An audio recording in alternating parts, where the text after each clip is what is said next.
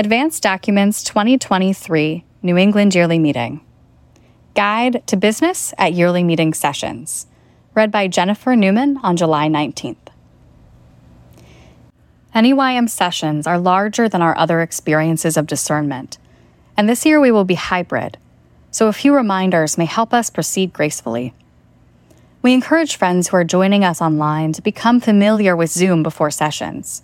You can find an instruction video on the yearly meeting website at neym.org/zoom-how-choose.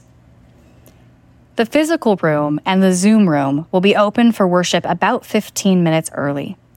Friends are asked to enter silently, confirm that you are muted if you are on Zoom, and to sit in worship with the friends gathered. Worship with a concern for business. The Spirit may speak through a less familiar voice if our oft-heard friends refrain from the urge to speak too quickly.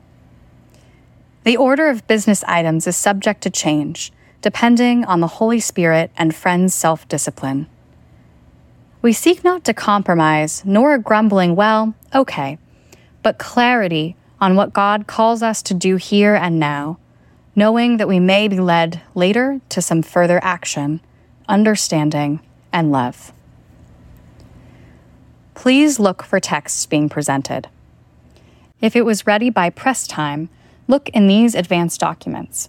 Otherwise, it will be displayed on screen. The doors to the physical room will be closed to latecomers for 5 to 10 minutes while friends settle into worship. Please wait quietly outside the plenary room. Please silence your cell phone. If you are on Zoom, please silence your cell phone, landline, and any other potential disruptions. For those joining in-person worship with a concern for business, enter quietly. Sit toward the front and center of the hall. Leave room on the ends of the rows for late arrivals. Reserve the wheelchair-accessible space for those who need it. During worship with a concern for business, stand or raise your hand high to be recognized. Use raised hand in Zoom on the reactions menu to be recognized. On the phone, press *9. Remember that the clerk does not always call on people in the order in which their hands appeared.